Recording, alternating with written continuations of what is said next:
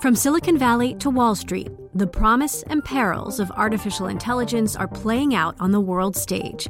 But what will the next phase of AI adoption look like? Which companies, from big tech to startups, will dominate? And where do the risks and unintended consequences lie? I'm Emily Chang. Join me at Bloomberg Tech in San Francisco, May 9th, to answer many of the industry's burning questions, alongside Snap's Evan Spiegel, Xbox President Sarah Bond, OpenAI's Brad Lightcap, top researcher Dr. Fei-Fei Li of Stanford, and many more. More details and just a few tickets left at Bloomberg.com/TechSF. Hey, Dana. Hi, Mark. The Wedderburn meteorite. Have you heard of it? I didn't even know meteorites had names. Well, I stumbled across an article about it the other day. So in 1951, outside the town of Wedderburn in Victoria, Australia, this guy finds an apple-sized piece of metal by the side of the road. He takes it to the Museum of Victoria, where it's determined to be a meteorite, and pieces of this thing were sliced off and sent to scientists around the world for analysis. The meteorite is mostly iron and nickel, indicating that it was likely part of the core of a doomed planet that got smashed by some other planet or moon or asteroid. And after billions of years in the asteroid belt, it made its way to Australia. So why was it in the news? Well, good question. So some research at Caltech recently found that it contains a mineral not previously found in nature, Fe5C2, a kind of iron carbide. So apparently there are 500 to 600,000 minerals discovered or created in the lab, but less than 6,000 are found in nature. This is a new one. And only when a mineral is found in nature did they get to name it. So they got to name this one, and it's called Edscottite, after this cosmochemist, yes, that's a thing, at the University of Hawaii named Ed Scott. So Edscottite. Cool, Very right? cool. Yeah, right? That was my first thought, too. But what could this thing be used for? What do you think? Batteries. Batteries, sure. I don't know about that, but, it turns out that nothing, really, as far as I can tell. But it is a byproduct of iron smelting. So it exists out there in the world, but it's just not in nature, except in this little meteorite. Okay, so now that we're all thinking about metals, let's get into today's topic, metals that can be used for stuff. I don't know about you, Dana, but I can't really see a way around metals' demand. It seems like we'll always need them. That may be true. In a high-carbon or low-carbon economy, there is a need for metals. Cobalt, lithium, nickel for batteries, rare earths for all kinds of electronics, steel for wind turbines and solar panels, and the list goes on. Today, we'll be talking with Sophie Liu, who leads BNEF's metals analysis, and will focus on the battery metals. We'll get into the supply and demand for metals used in battery production and some of the very real challenges in getting the stuff out of the ground. Our conversation is based on a report titled 2H 2019 Battery Metals Outlook Demand Realities. BNEF users can get this report on bnef.com, the BNEF mobile app, or on the Bloomberg terminal at BNEF Go. Please note that BNEF does not provide investment or strategy advice, and you can hear our full disclaimer at the end of the show. I'm Dana Perkins. And I'm Mark Taylor. And you're listening to Switched On, the BNEF podcast. Hi, Sophie. Thank you for joining us today. Good to be here. So this market outlook is about the battery metals. What are the main battery metals we should be worried about or concerned with? Sure. In our outlook, we focus primarily on lithium, cobalt, and nickel. And when we do the supply and demand forecast for these big three, we do focus on the battery grade material that is produced for these three commodities. We also do look a little bit at some of the other metals that go into lithium ion batteries. So this would include manganese, graphite, copper, aluminum. But in general, though, the big three are lithium, cobalt, and nickel. This report is half yearly, but how far out do we look regarding the supply and demand balance? Sure. Our demand forecast goes out to 2030, and then our supply forecast goes out to 2025 at a de-risk level. We do have a view out to 2030, but we normally don't like to take a de-risked view on each of the assets after 2025 because of the lack of information. So it's mostly a short to medium term outlook. It's basically from now until 2025. In the nearer term, what's going to be in short supply? In the near term, so right now it doesn't look like we have any major shortages pending for any of the battery materials. So lithium, whether it be hydroxide or carbonate, are roughly in balance for 2019 and then cobalt is actually a little bit oversupplied. And then nickel, specifically nickel sulfate that goes into batteries, is currently, according to our views, still supplied. But you go a little bit further out to about 2023, and that's really when we start experiencing some potential shortages in cobalt and nickel. And then lithium hydroxide, maybe even a little bit earlier because of the potential bottleneck in conversion capacity. What's the reason for the shortage in cobalt supply? The shortage in cobalt supply really has more to do with the fact that sort of insecurity and instability in the Congo has impacted the DRC, the Democratic Republic of Congo, has sort of impacted the larger miners' development plans for new capacity expansion inside of that market, and has actually caused them to furlough some existing capacity in preparation for sort of reassessing, because they have to install like new processing equipment, as well as they have to sort of reassess the impact of the new mining code that came into effect last year in the Congo, and how that impacts the economics of them mining for cobalt in that market, particularly since cobalt prices have come down quite a bit.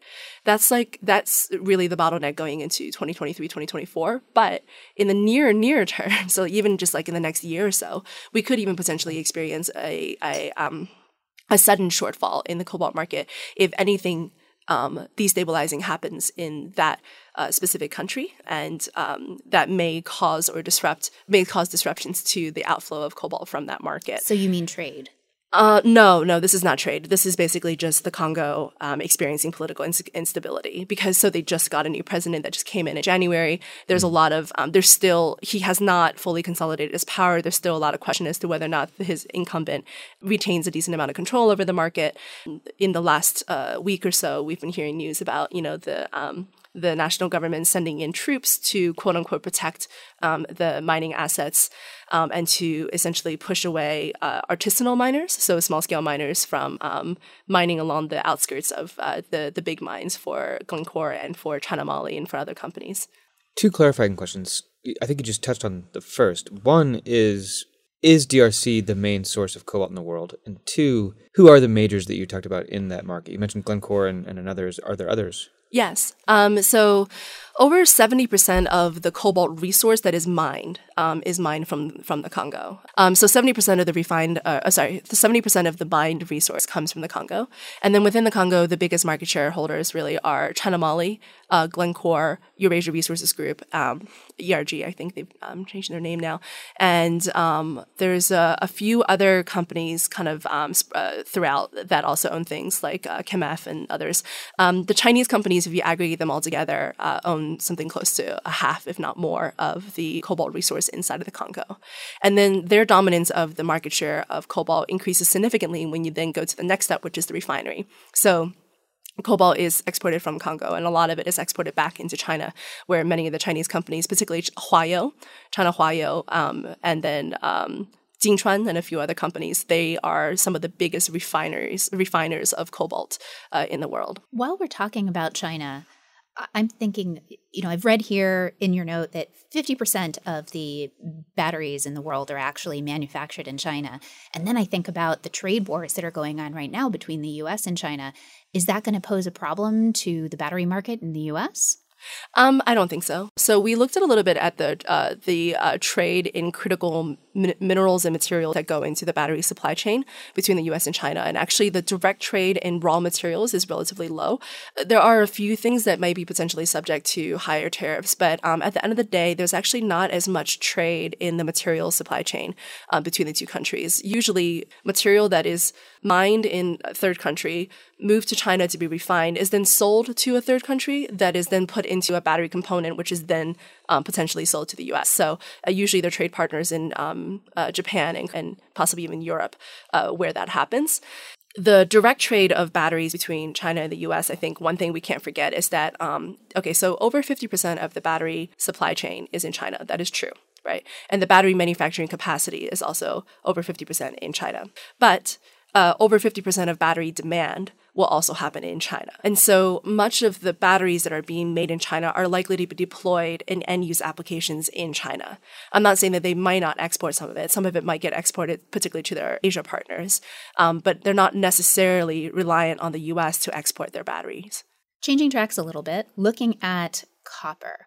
One of the things you note is that recycling copper actually uses 85% less energy than mining it. Like what companies are actually doing this? Is this the big mining companies that are actually diversifying, or are these complete new players and a potential opportunity for a more fragmented market? They're not the big miners, actually. So the big miners usually don't specialize in the recycling process.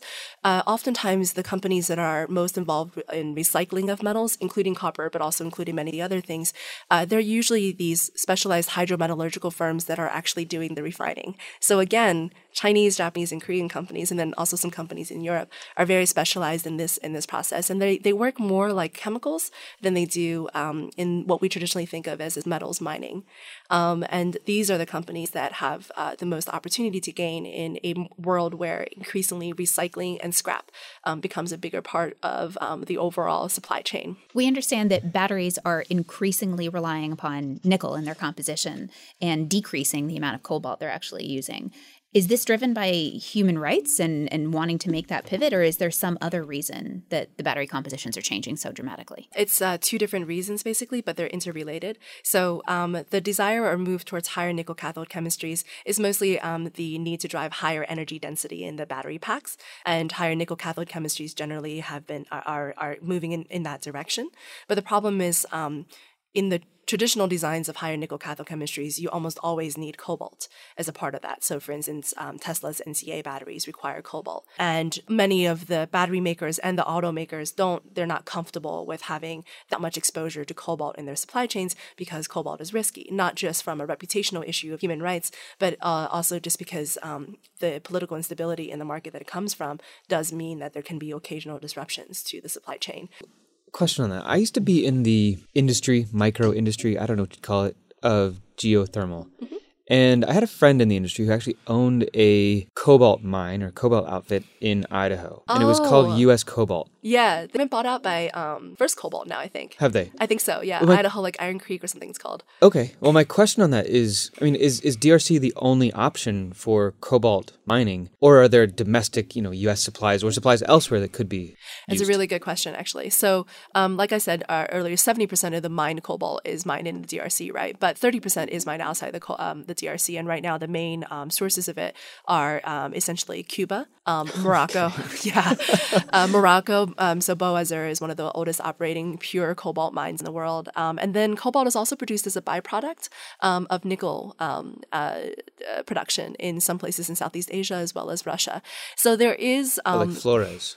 Mm-hmm. On Indonesia. Yeah, okay. Right. So there are some cobalt production outside of the DRC, and there's a lot of interest amongst junior and mid-sized miners to explore for pure cobalt plays outside of the DRC because they believe there might be a potential premium in terms of the supply chain, a supply chain premium value for non-DRC cobalt. And we see this playing out a little bit, right? So you have companies like Umicore promising that they're definitely going to have only non-DRC cobalt, and then therefore buying cobalt only from Glencore's production, Muramuran in Australia, mm-hmm. as well as possibly the Eramet asset in Morocco. But the problem is if every single one of the major battery manufacturers or automakers like BMW all want to buy non-DRC cobalt, there's not enough cobalt in the world to do that. The problem is cobalt prices right now are not quite high enough to really sustain the independent discovery, exploration, and development of a standalone cobalt asset. You'd have to have a really insanely high concentration to be able to do that in terms of the ore grade. And is that what's unique about the cobalt in DRC? So the cobalt in DRC is actually produced as a byproduct of copper. So the DRC actually makes more money from copper than it does from cobalt. But cobalt was really hot for a little while because the prices were up. So why couldn't you go to Peru or somewhere like that? Because the cobalt doesn't occur in high volumes the way that in Peru. Cobalt. For those listening, I'm just asking that because Peru has a lot of copper. Yes, yeah. Peru has a lot of copper, but cobalt doesn't always just occur with copper. Oh, okay. And it doesn't always. It's not. So they're not.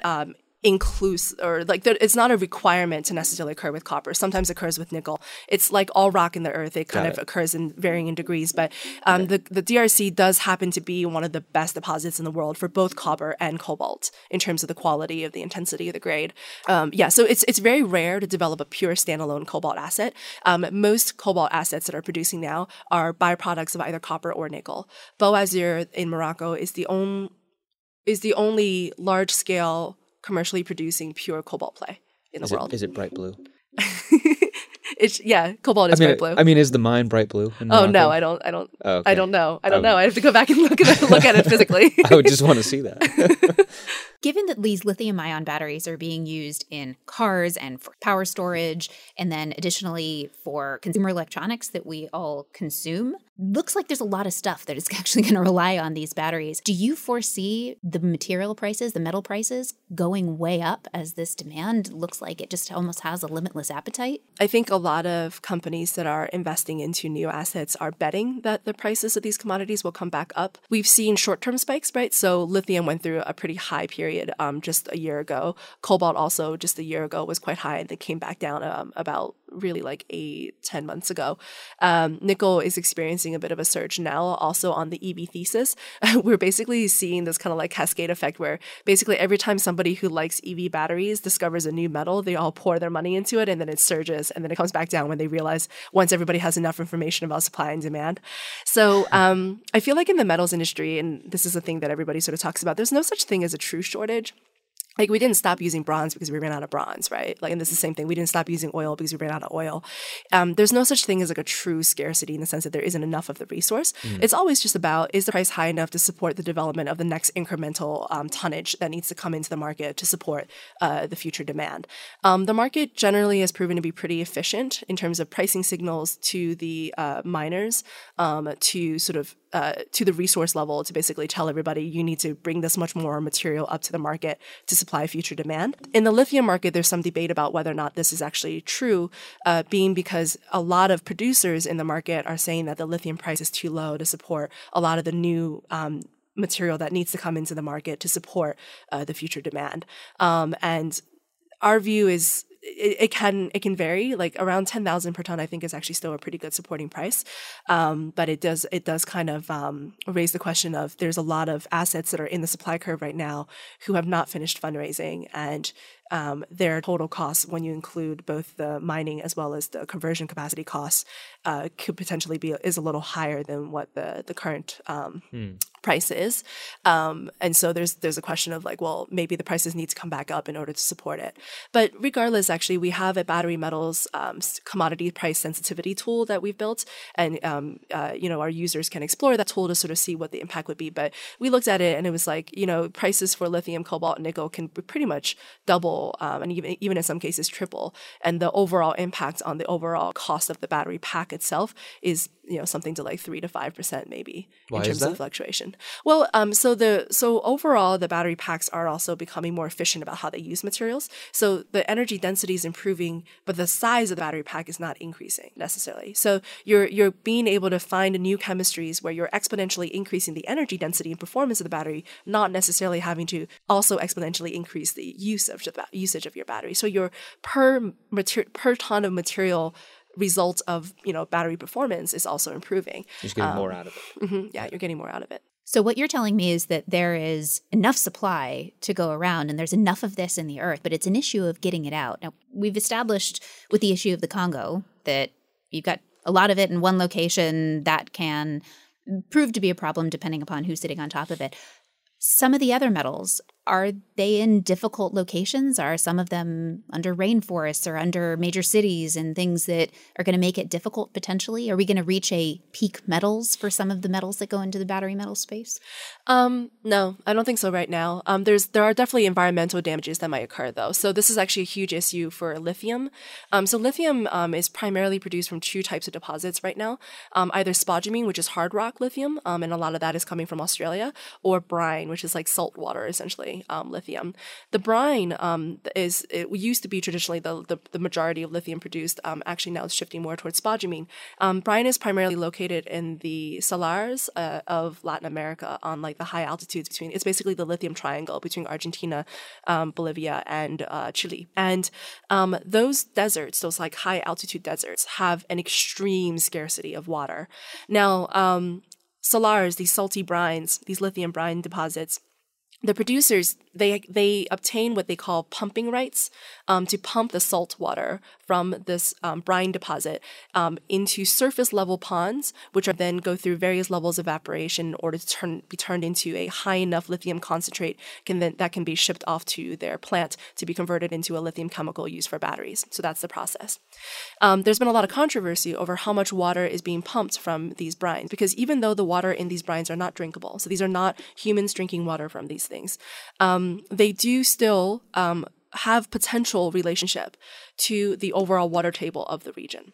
Now, it's kind of, there's a lot of, I'm not going to say specifically which way we lean. We're actually writing an in-depth research note on this in the second half of the year to look at how the lithium industry can reduce its water usage.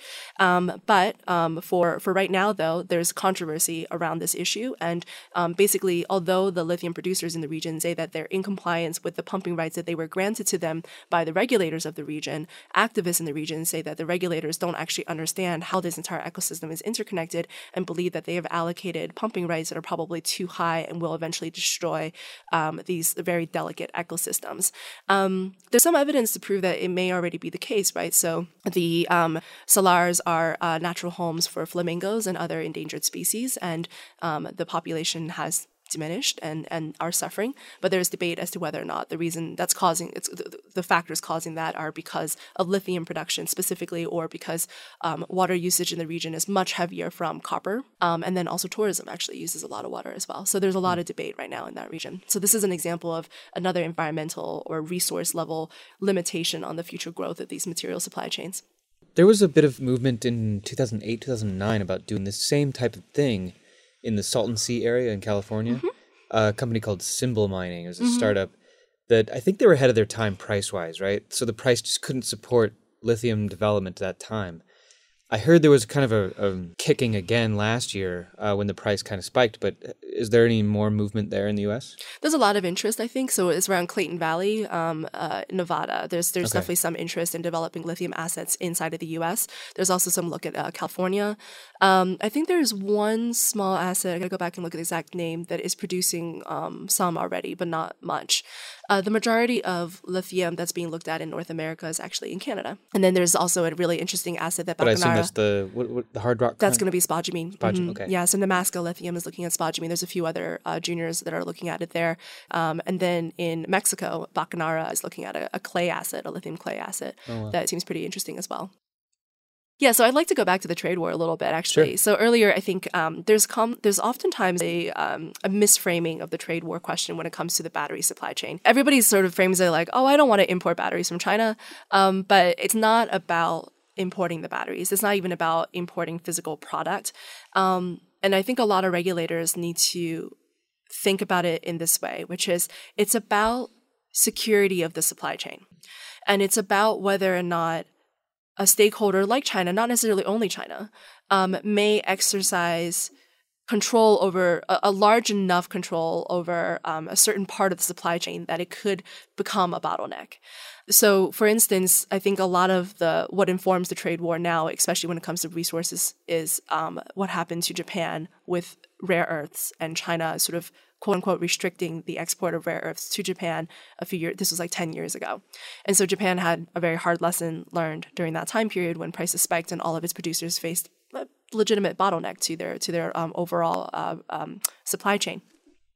And I think the US and many other regions in the world, including the EU, including Australia, including Canada, who are all moving in this direction of trying to consolidate and improve their national strategies towards the battery supply chain, are aware of this. And this is the underlying security fear that drives a movement towards quote unquote trade war around battery supply chains. What's sad, though, is that it's been framed in a context of a trade war when really it shouldn't be. It's not about restricting the flow of materials. It's about increasing the amount of the value add of that supply chain in your own market.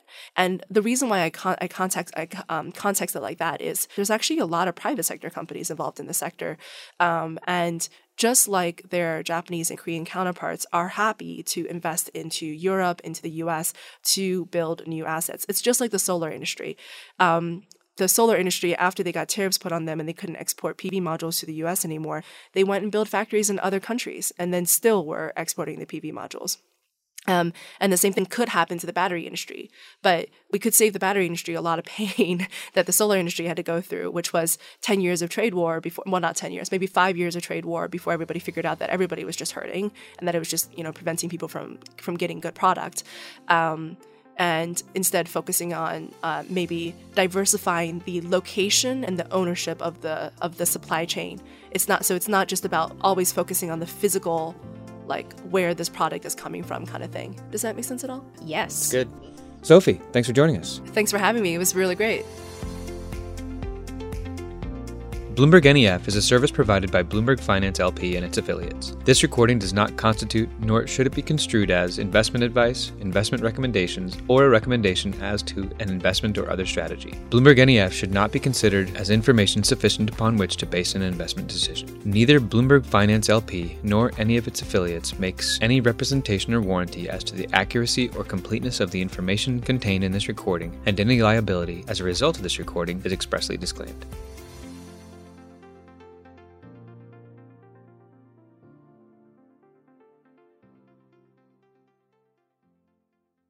The countdown has begun. From May 14th to 16th, 1,000 global leaders will gather in Doha for the Qatar Economic Forum powered by Bloomberg.